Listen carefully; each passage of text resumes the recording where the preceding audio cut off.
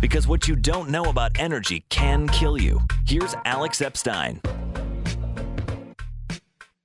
Welcome to Power Hour. I'm your host, Alex Epstein. Don Watkins and Stefan Henna took over last week, and they are here today, but they're joined by me. Hey, Don. Hey, Stefan. Hey, Alex. Hey.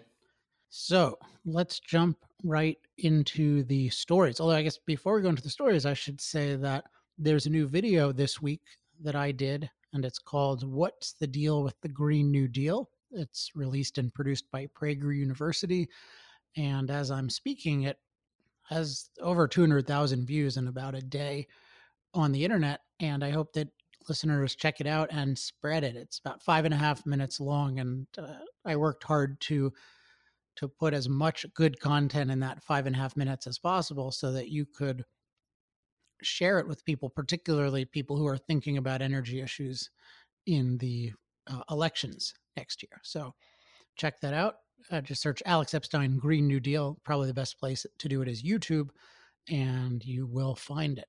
Okay, Don, what is the first story you want to talk about today? Well, the Green New Deal had kind of shoved the carbon tax off the agenda for a while, but now that's starting to change. Members of Congress on both sides of the aisle are introducing competing bills in order to put a carbon tax on the United States. Senator Christopher Coons, Representative Francis Rooney, who's a Republican, and Representative Dan Lipinski have all introduced carbon tax bills over the last week. And those are, they're actually joining two other bipartisan measures that were proposed earlier in this year in the House and the Senate. But one of the reasons I wanted to talk about this is that as Republicans are becoming more supportive of a carbon tax internally, we've actually become more opposed in the last few months. And in previous episodes of Power Hour, we've spoken about our fundamental objection that when you're making energy more expensive, you're depriving us of all the benefits of affordable energy, including all of the productive achievements and job creation that would have happened absent those higher energy prices. But I wanted to raise at least one new point, new to me anyway. And Alex, if there's any additional things you want to bring up, that would be great. But one of the arguments, particularly conservatives who support it will raise, is that a carbon tax will allegedly encourage innovation in energy. You know, there'll be an incentive for clean energies to come along once we start making hydrocarbons pay for the alleged, full impact that they have on society. But it's actually anti-innovation, because what a carbon tax is really doing is it lowers the incentive to develop affordable energy sources. So like, imagine we said, let's put 100% tax on gasoline powered cars, and this will encourage us to shift to battery cars. Well, it's certainly not going to encourage battery car makers to be able to make their cars affordable. It'll be exactly the opposite, because they no longer have an incentive to bother trying to drive down prices, since affordable cars have basically been banned. And so if you want carbon-free energy to become cheap, which would be wonderful. I mean, the worst thing in the world you could do was to make today's cheap energy from fossil fuels expensive. I mean, one example that I've read that I think is a good example, and the whole article is worth reading. There's a good article by a guy named Oren Cass called The Carbon Tax Shell Game, which I highly recommend. It really breaks down the issue better than anything else I've seen. And one point he makes is that Europe already has a huge equivalent of a carbon tax. If you look at the gasoline prices in Europe or diesel prices in Europe, they're something like twice what we pay in the US. And there hasn't been some amazing revolution there. One thing this points to is that fossil fuels, for most purposes, including most people, is by far the lowest cost way of producing the power that people want. So you just think about producing electricity in China, producing power for a harvester, producing power for an airplane. There's just this huge gap between what people have figured out how to do efficiently and profitably using hydrocarbons or fossil fuels and then what they figured out to do or haven't figured out to do with other things. So there's just these huge gaps, and people are trying to act like, oh well, if we just pass this little tax, then then we'll switch over to the other thing. But there has to be a recognition that the reason that fossil fuels are overwhelmingly the world's source of energy, the reason that they're the fastest growing source of energy, is because most of the time, for most purposes, they are by far the cheapest, if not the only way to generate the power that people want. And so if that's not acknowledged, then people they just propose all these things, and then in practice what happens is these things just they make fossil fuels more expensive, but people still use fossil fuels. And we should really appreciate that people using fossil fuels, I mean, different kinds of forms of producing power using fossil fuels, there it's really remarkable how low cost they can give us power for. And that enables us to have power in every aspect of life. And that's a great thing. And we're used to it and we take it for granted. But it's really an amazing thing that for any activity in the world we want to do, there's a low cost way to use machines, including low cost power, to do it. And that's just something that is, it's not at all something to assume, oh well, somebody else can just do it some other way just as cheaply. Like sometimes there's this view that, oh well, we're just going to get other technologies at the same cost as fossil fuels. But I mean, what makes you think that you can do that? I mean, what makes you think it's possible on a given time scale? It may not be possible on a given time scale for many energy purposes. It's not like what fossil fuels cost is just some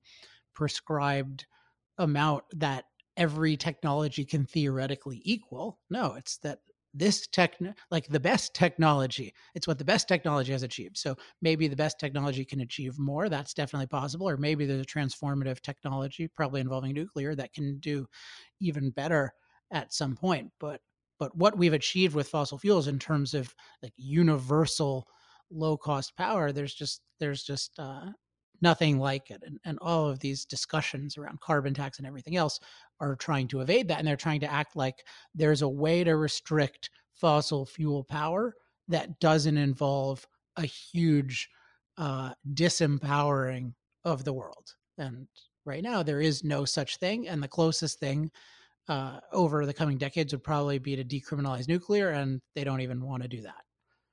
Stefan, what's your first story? Well, July 29th was Earth Overshoot Day, at least according to the what I call Neo-Malthusian organization Global Footprint Network. And since the 1980s, they are calculating how much of the Earth's natural resources humanity sort of uses each year. And according to them, we are right now using 1.75 Earth every year in terms of resource consumption. And so the way they do this is what do they qualify as a natural resource? Yeah, so they are looking up something like forest regrowth and soil health and biodiversity and so on, and they are making sort of this index with what they call an ecological footprint. So they calculate how much humans are consuming in terms of quote unquote natural resources. And the details are a bit complex, but so they are then comparing that to how much we use. And then they have as a result that we are overusing the planet as such. And so as I said, they are indicating that we are using too much of the world's forest. We are deforesting the planet, and the soil erosion problem, it gets worse and worse, and we lose a lot of biodiversity. And of course, we emit too much CO2 into the atmosphere, which is also then more than the natural systems can compensate for in terms of CO2 sinks, like forests, for example. And so this is they do this every year, and every year this day moves a little further to January 1st, of course, because we're using more and more resources on the planet. And so former Power Hour guest Mike Schellenberger from Environmental Progress has an interesting Forbes article on this, where he sort of debunks this metric of the ecological footprint on its own battlefield. So he has a paper out from 2013, I believe, where he actually shows that, hey, the forests are getting healthier and the soil quality is getting better. And so we've solved a lot of the alleged problems that we run into with this. And so my take is, yeah, that's true. And it's important to make these points. But you can also see this in a very empirical way, because the Global Footprint Network asserts that richer nations are consuming resources at a higher rate. So, for example, an American will reach the Earth overshoot day much earlier in the year than someone living in Cuba, for example, right? And so we know empirically that it's the poor nations that rely on something like wood for energy that run into problems with environmental degradation. They are consuming like a local limited resource like forests or fresh water and so on. And then they have big problems. But in developed nations, actually, we are sort of solving the problems along the way. So we create far more fresh water than we need, and we create far more healthier soils, and we can, shrink the acreage used to feed our populations and so on. So we are sort of solving this.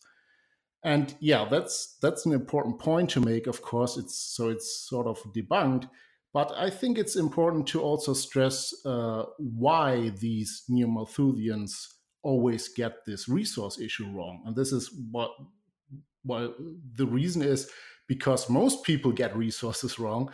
And so we see this, or most people see this as sort of, there's a given resource stockpile that nature provides us, and it regrows it at a certain rate. And that is sort of a God-given, metaphysical fact. And we can change us. We can just take care that we don't overuse it. And this is, of course, a totally wrong view. As Alex stated in his book, The Moral Case for Fossil Fuels, we are actually resource creators as humans, at least at a high energy technological civilization. So if you think about certain types of resources like aluminum or genetically modified organisms that we use in modern agriculture, these were not in existence before the modern era. And so we are creating these technologies and these resources that actually enable us to live independent of these natural cycles of replenishment. So if you think of a primitive society that lives off agricultural land, if they exhaust their soils, or if they have a problem with using too much water than is replenished naturally, they run into problems. But a modern technological society will create more and more resource abundance by artificial means. So the reason why we are richer and more productive and can actually choose to whether we want to keep a forest area or turn it into an agricultural area, even if we have an increasing population, we can actually we do this because we become more productive with better technology. And I think this particular ideology portraying humans as these parasites, destroying nature by their lifestyles, is a very dangerous thing, because this is one of the few things that could actually destroy humanity, right? Because when we restrict our resource use and we stagnate and stop making progress and stop making technology better and more productive, we could actually stagnate to the point where we run out of options. We are doing the same things over and over again, like the renewable ideal, the green ideal would tell us. We're doing the same things over and over, and we stagnate and we don't grow and don't make things better. And then ultimately, we might run into problems like an animal that doesn't have a strategic mindset and cannot adapt to changing conditions out of a sudden. And then we have no option. We don't have the technology to do things differently if we need to. So this is actually a sort of self-fulfilling prophecy to me, where if we follow the leadership of these Malthusian green thinkers, we would actually, destroy ourselves by some resource problem that we otherwise wouldn't have. I think it's interesting to think about what would happen if we had had the global footprint network giving us guidance in previous eras. So imagine during the Iron Age, when they're just figuring out how to get iron and how to use it. And they say, well, by our current knowledge of iron, this is completely unsustainable. Like, we're going to run out of iron at some point. And part of it is when you're starting to develop something, you don't know much about it. And any given stage, you know less than you'll know in the future. So what they're basically saying is that with basically no new technology, are you going to somehow know, oh, well, we can somehow do this indefinitely in the future forever, and every element of it we can do forever in the future. If you have this idea of repetitiveness or repeatability, then you're just not going to do anything. And that's what they're basically saying with new technologies. And you could certainly apply this to solar and wind and the materials in there and just say, yeah, we can't keep doing this because we're going to run out of X, Y, or Z.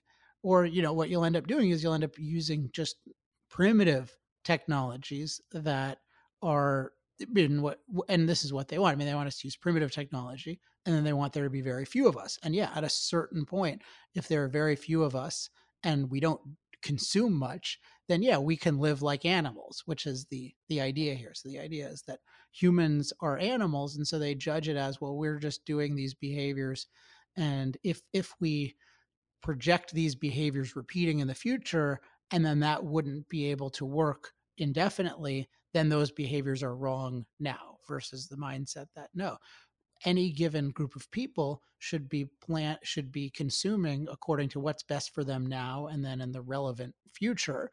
And then part of that is when people are free, then they can either use the methods that people were using 10 years ago, or they can use new methods. And almost always those methods are better, but it may be the case that, well, for certain things, the older methods were better, but there was a limited supply. Like the people who used a lot of bat guano for fertilizer, I mean, maybe that was better in some ways than modern synthetic fertilizer, but still, they had a right to use that. And I think every generation has a right to use the world around them in the way that they think is best for their lives. And then they leave the next generation a whole bunch of knowledge and a whole bunch of wealth that then the next generation can either repeat some of the old ways or use new ways. And that kind of progressive way of life has just been amazing. But it really is the kind of thing where people need to understand what it means to be a human, because if they have this idea of we want to repeat everything and we want to be sustainable in the sense of repeatable, then it, as Stefan mentioned, it can lead to just stagnation, and it can lead to the restriction of the freedom to develop and use the earth. And then if you don't have the freedom to develop the earth, then you really start running out of things. Don, what's your next story? In September, New York is going to host the most high-profile summit on climate since the 2015 UN conference that led to the Paris Agreement. And already the conference or the summit is making headlines. And in this case, it's making headlines because Greta Thunberg, the 16-year-old Swedish climate activist, has announced that she's going to cross the Atlantic Ocean in August with a 2-week trip in an open cockpit racing yacht to attend the meeting. And the reason she's doing this is because she doesn't fly because of the greenhouse gases from air travel. And I actually find this stunt really revealing. And I mean, first of all, like, we have to keep in mind that this boat was made with fossil fuels. Like, everything about it was made possible and manufactured and made affordable by fossil fuels. The second is the boat is actually completely unsafe to use without fossil fuels. So the New York Times points out that although it's outfitted with solar panels and underwater turbines to generate electricity, safety rules require that these kinds of boats have motors and generators aboard in case of trouble, like a broken rudder near the shore. And the team keeps them sealed and only for emergencies. But I mean, I think it's revealing that, in an emergency, it's only fossil fuels that they can rely on to save them.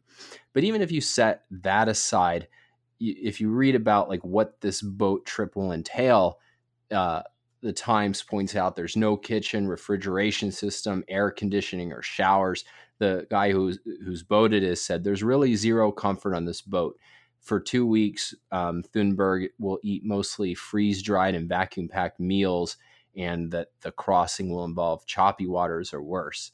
And of course, none of this would be able, you couldn't supply fast, affordable, safe, scalable travel this way. And so, I mean, my take on this is Thunberg is showing the world just how miserable she wants to make it. Yeah, I mean it's a good illustration, because even when there's so much reliance on fossil fuels for the manufacturer and for even the materials and for the backup, even then, the experience is unbelievably expensive and unbelievably low quality. So you think about what it means to have a competitive product on the market. It's, you figure out, I can make a profit by producing something really valuable at a really low cost. So then people will buy it because they get a lot of value for, in their view, very relatively low money, and then you figure out how to produce it for even less than they're willing to pay for it. And so you just always have this tendency, when you're out competing things, it's always, you're looking for, how do I have the same or better result at the same or lower price? And then you think about what the result of traveling across the Atlantic is.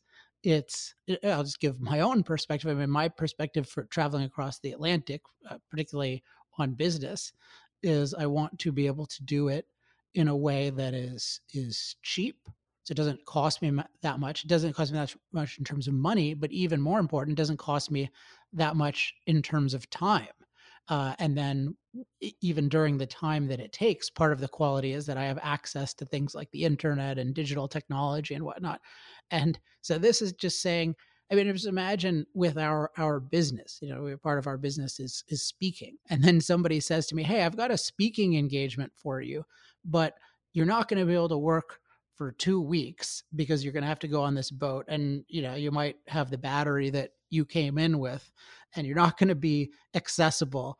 And oh, by the way, instead of getting paid to speak, we're going to deduct this travel fee, and we need to pay all of these people's livelihoods to take you. So actually, it's going to cost, fill in the number, right? But like tens of thousands of dollars or whatever it is. And then also, of course, you have to pay off the cost of this very expensive, eco-friendly boat. So it's basically just, you're getting an experience of very uncomfortable travel, incredibly unproductive travel that takes a huge amount of time and costs an incredible amount of money. And so the only reason that she can do this is that she's in a fossil fueled civilization. And so for one person to be a parasite to do this kind of stunt, in a sense, other people can afford it. But I even wonder who's paying for it. So I agree. This is a perfect illustration of how the world that they talk about building, A, they can't even build it without fossil fuels, and B, more importantly, it is a world that is not an enjoyable place to live in, and for most people, not a possible place to live in the sense that if everyone tried to live this way and we were forced to try to live this way, then a lot of people would have much shorter lives. Stefan, what's your next story? Michigan fights its energy suppliers. So there's a Canadian energy transportation company named Enbridge, and they are struggling to update its Line 5 pipeline that transports light crude and natural gas liquids through Michigan. And so this pipeline is crossing the Straits of Mackinac, which connects Lake Michigan and Lake Huron. And this is sort of the point where the government, or the newly elected governor, disagrees with the pipeline company. So this pipeline is over 60 years old, and the company is planning to build a tunnel under the Straits of Mackinac. And this plan was to improve safety and update the pipeline. And this plan was actually approved by the Michigan legislature and the outgoing Republican governor Rick Snyder in 2018. And it's now in jeopardy because the newly elected Democratic governor Gretchen Whitmer has made it a campaign issue to stop this kind of pipeline thing going through her state. And she wants now to shut down the existing pipeline within 2 years. And this is too short a time to complete the replacing update. And so this is a 645-mile pipeline that supplies over 50% of Michigan's propane needs. And it has never leaked in its history, even though it's over 60 years, as I said. So, and this is now going to the courts because Enbridge said, okay, we can do this. We can supply Michigan with propane, and we can update this. And we were promised that this deal is done. But they said we prefer an agreement outside the courts, of course, because who wants to fight the government, right? And so two Democratic presidential runners, Jay Inslee and Bernie Sanders, took the opportunity to call for a shutdown of this pipeline for good. And Senator Sanders just recently took the opportunity at a quote-unquote anniversary of one of the largest inland spills in U.S. history of oil, which is a Kalamazoo River oil spill. And this is also connected to Enbridge because this is a different pipeline by Enbridge. And to my knowledge, I tried to search around a little bit.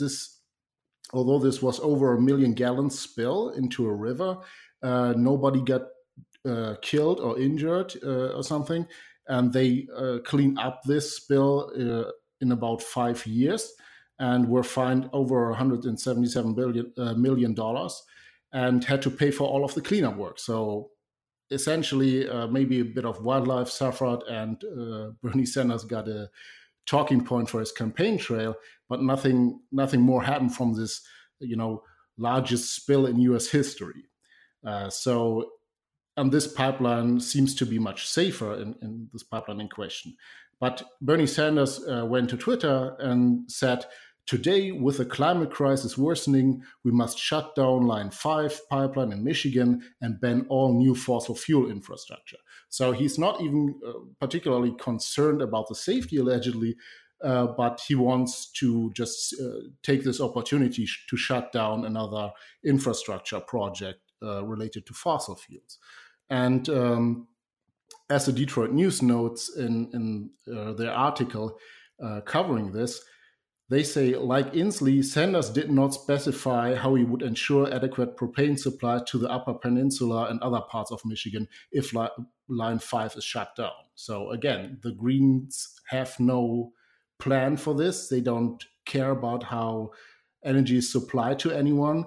They just want to shut down fossil fuels, or at least they want to position themselves as radically anti-fossil fuels.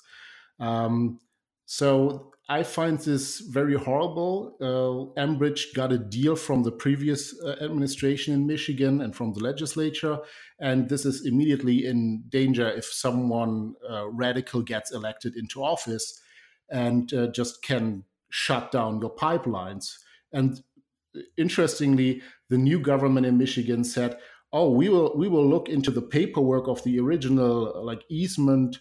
In the 1960s or in the 1950s, actually, and we'll find something.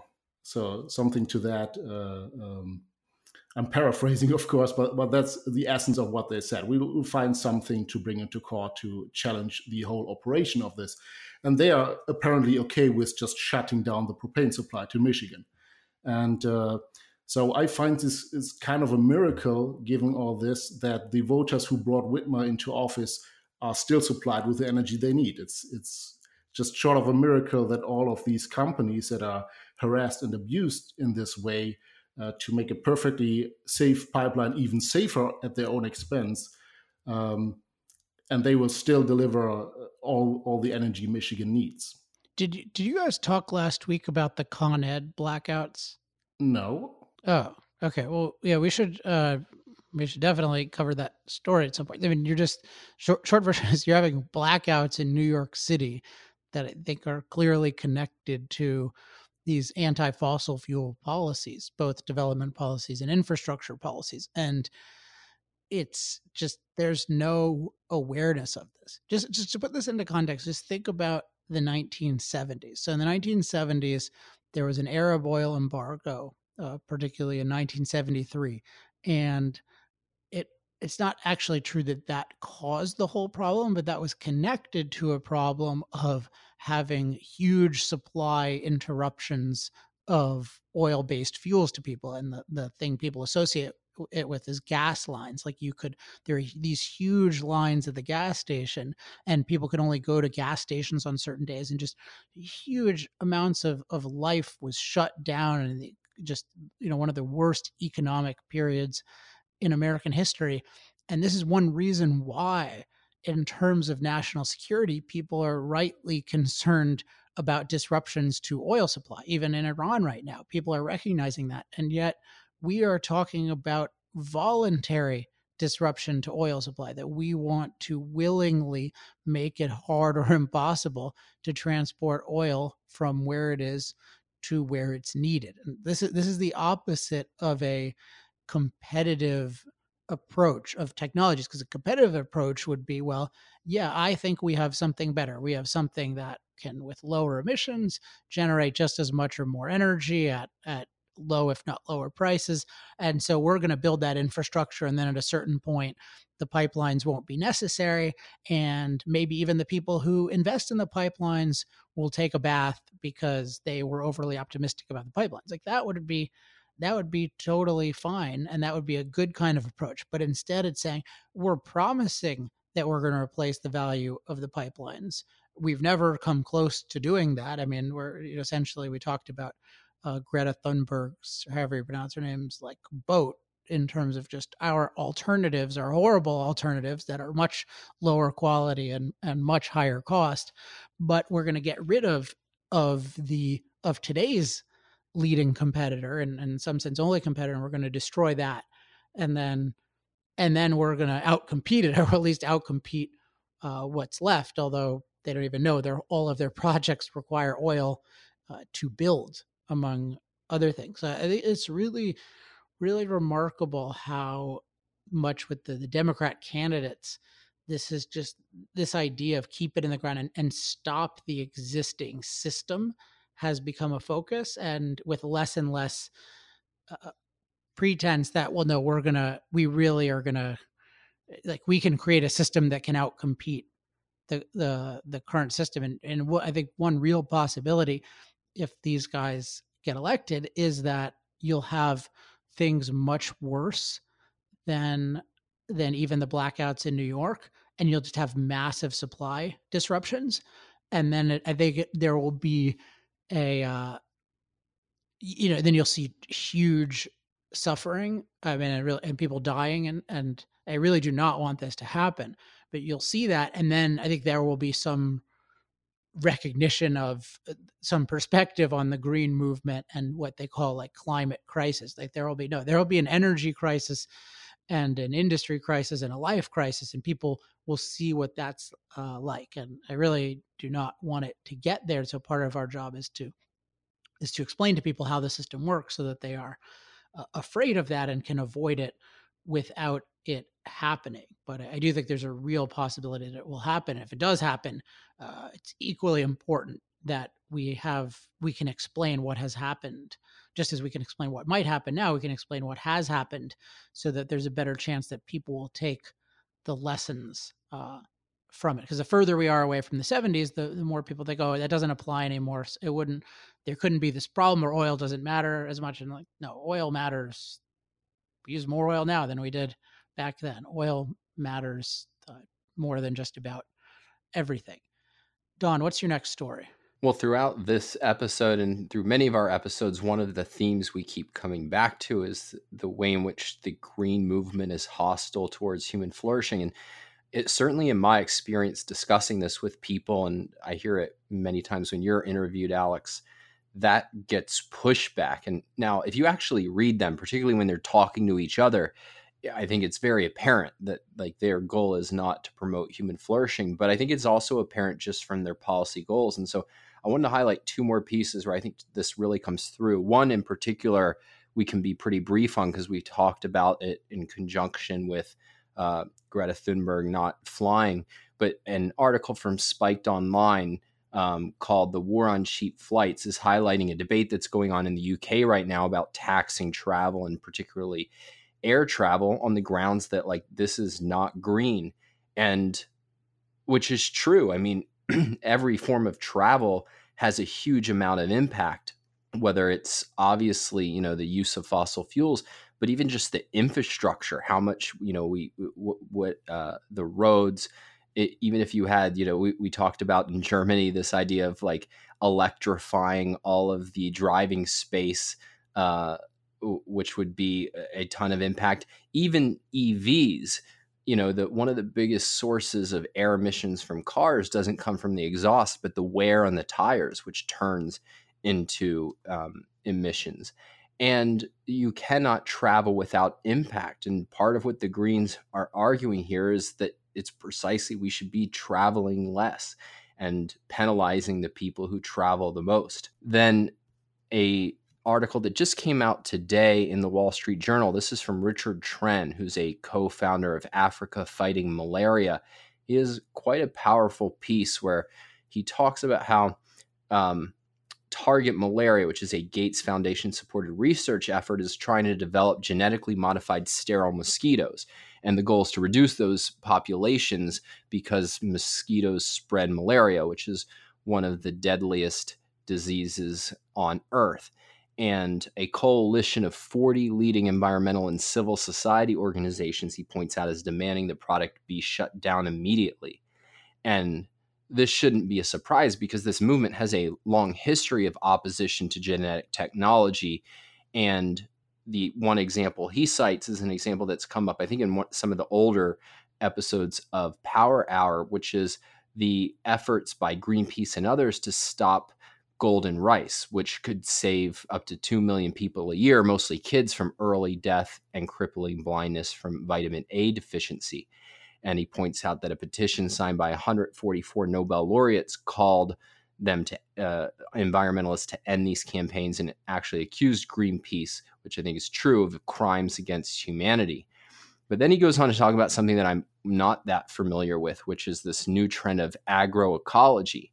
And it's a radical approach to food production that excludes modern farming techniques, including synthetic pesticides and fertilizers, modern hybrid seeds, and even mechanization. Agroecology, he says, explicitly promotes peasant agriculture and the superior wisdom of indigenous peoples. And now you might think, all right, you know, of course, every movement has its crazy ideas, but this has actually been officially adopted by the Food and Agriculture Organization, FAO, of the United Nations, the UN Development Program, and the UN Environment Program. And FAO Steering Committee member Miguel Altieri, he describes the Green Revolution, which is the agricultural revolution that we usually credit with saving over 1 billion lives. He called it a failed project that undermined the ability to address the root causes of hunger, whatever those are, and put global, I'm sure it's capitalism, and put global food production under the control of a few transnational corporations bolstered by free trade agreements. And according to FAO's data, the author points out, though, the Green Revolution increased food-wide supply by hundreds of calories per person each year, even when the global population more than doubled. And this was actually a recent study promoted by agroecologists acknowledged that their policies would reduce food production by 35% in Europe, and they nonetheless endorse it. And so, I mean, I think you see the green ideal. Don't eat, don't travel, don't protect yourself from disease, live or rather die like primitives. Another aspect to the green movement that I've been thinking of a lot lately is just how anti-freedom it is in terms of not just, there's no right to transform nature. I think that's the key way in which is anti-freedom, but also, I mean, related, it's anti-free market, as in anti-freedom of production and trade. And if you think about agriculture, so we think about, we talk about the Green Revolution, and notice it's criticized in part because it's transnational corporations involved. But what that really means is that people free to produce in trade were able to discover and put into practice methods of food production that allow billions of people to get the food that they need daily. And that's an amazing achievement. It's the achievement of really millions of people who are coordinating together, including what they're really doing is they're figuring out ways to make a profit. They're figuring, each farmer is trying to figure out, okay, how can I produce food that's worth X to people and then make it for less than X. And there's just this incredible process of all of these people pursuing profit, which from a certain perspective means pursuing a resource efficient way of producing things.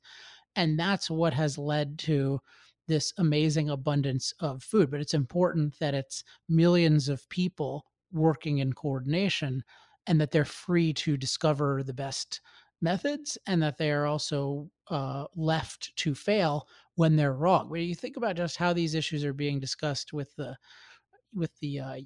UNEP and these, with the UN. I mean, the UN is supposed to be it doesn't have any exact authority, but it's a government type thing. So it's this is a kind of government planning approach where we bring together a gang of experts and they say, let's say it's 100 people or 500 people or 10 people, whatever it is, it's some very small number of people who are saying, hey, we can dictate how food should be produced. And so we have this idea, and I'm sure, and this idea is a horrible idea because it's an idea that's against transforming nature. So it's going to be just destructive because it's just got this anti-production root to it. But also, how the hell are they going to know what, even if with the new method of like what global food production should look like and how it can actually be efficient and profitable for billions of people? Like there's no way they can have any idea. So in practice, it's just, I just want to stress that we've with these global issues, we've gotten into the practice of just assuming that these government agencies and committees of experts can not only it's okay to pick these green ideologies, but that they can somehow plan the global economy in some way, even if their idea was right. And so what we have is this combination of deliberately bad economic ideas and then people trying to practice them in ways that are impossible to be truly efficient, as in having a few central people figuring it out for billions of people instead of leaving the billions of people to figure it out for themselves, including with the millions of people who are specialists in how to produce different kinds of agriculture for different purposes for people of different kinds of means and preferences, given the availability of different resources at a given time. That's the kind of thing that is that you need billions of free people to do. Nobody can figure it out in advance. All right, let's do one more story. Stefan, pick a story, and let's focus on brevity because we only have a little bit more time. Okay, so Ethiopia is saving the world by planting trees, and a shout out to our friend Kirk who pointed me to the story. So according to Ethiopia, you said, right? Ethiopia, yes. Sorry for my pronunciation. So according to the BBC, Ethiopia has probably broken the world record in trees planting by volunteers by planting 350 million trees in one day. And this is part of the Green Legacy initiative by Prime Minister Abiy Ahmed, I hope I pronounce this correctly, to counter the effects of deforestation and climate change. And I was curious about the priorities of this government in Ethiopia because it's one of the poorest countries in the world. It has over 100 million in population and a relatively low electrification rate. The average Ethiopian uses less than 10% of the energy the average American uses, and the nominal GDP is something about $800 per year. And so this is a very poor country. None of the development metrics are anywhere near that of a developed country. And although some progress has been present in recent years, this is there are huge challenges to this country, to say the least. So, and as the BBC reported, critics of Mr. Abiy said he is using the campaign to distract the public from the challenges his government is facing, including ethnic conflicts, which have forced some 2.5 million people from their homes. And so I would say, yeah, okay, planting trees, we get it. That's a climate policy, but wasting manual labor on that by volunteers um, is not going to cut it in Ethiopia. They have different problems on their plate, and the country is actually too poor to make any difference in climate policies or global emissions. Right. So reforestation might be important down the road, because recently there has been some deforestation, like significant parts of the country have experienced drought, and has been deforestation going on. But the underlying cause of all of this is, of course, the poverty of Ethiopian citizens, right? So this is the first thing you need to fix, because otherwise, you can't really in the long term change things like the forest area in your country. And two, no matter what the climate or weather pattern in your locality will be by 2050 or 2100, if your population is poor, a lot of people will suffer under any climate. So this can be a priority of the government of such a impoverished country. Yeah, and I think that's true, but very understated, because I just think about, and this is even an understated analogy, but imagine that you have like some politician says, you know what I'm going to do? I'm going to go to the ghettos of America, and I'm going to force everyone in the ghettos to spend 1 day a week. Each person in the ghetto has to spend, let's say, 12 hours digging holes in the ground and filling them back up. And you would say, whoa. First of all, that's not probably the most valuable use of that's not even not the most valuable use of their time, but they don't have time to spare. Like, these are people who need all the time they can get to produce, and they're already poor. So what's happening in Ethiopia? I mean, you're taking poor people and you're taking away their time, and you're taking away their time to do something that is not even remotely their highest priority. So it has, and I don't know exactly is this all voluntary? Is there some sort of compulsion? But I mean, if the government is leading it, there's some sort of compulsion one way or another. So either some poor person is paying for them to do this directly, or they're basically just being enslaved to, plant trees. But that's basically just digging holes in the ground and then putting some dirt around the trees. So it's just, I mean, you are just wasting the time and money of poor people and making them even poorer. And this is the opposite of being pro-human, and it's the opposite of being pro-freedom. And it's part of why being pro-freedom is essential to being pro-human, because when you have freedom, then individual human beings can be pro-human primarily for themselves, and they can actually act in a way that they judge to be in their interest. Whereas as soon as you have anti-freedom, even if the government says that it's acting in people's interest, it has no means of knowing what's in everybody's interest. And by the nature of the system, it's just going to sacrifice some people's resources and freedom for the alleged benefit of others, but doesn't even know what the benefit of those others is. So I just want to keep emphasizing that we can't separate being pro-human from being pro-freedom. So we need government policies that value human beings, and really how they value human beings is that they leave individuals free to pursue, life, or to live their lives and to have liberty, and to create and to produce and trade property, and then to pursue happiness. So human flourishing and human freedom are inextricably linked. Okay, that is our show for the day. If you have any questions, comments, love mail, or hate mail for us, you can email them to Don. He will take care of them. So he's at don@industrialprogress.net. Also, if you are interested in having a speaker at your organization, you can email don@industrialprogress.net. Or if you are an organization that wants help with messaging, email don@industrialprogress.net, and he will take care of you. To get on our mailing list, you can just go to alexepsteinlist.com. Also, that's probably the most important thing. Then you'll get notifications about Power Hour and everything else we are doing. And also, just one final reminder to watch the new Green New Deal video. What's the deal with the Green New Deal? So check that out on YouTube. Please share it widely. I know that some of you who listen to this work at companies with thousands of people. And so we might as well share it with those thousands of people. I think there's a real chance that this could reach 10 million people.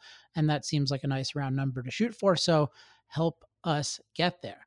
Okay. Thanks everyone for listening.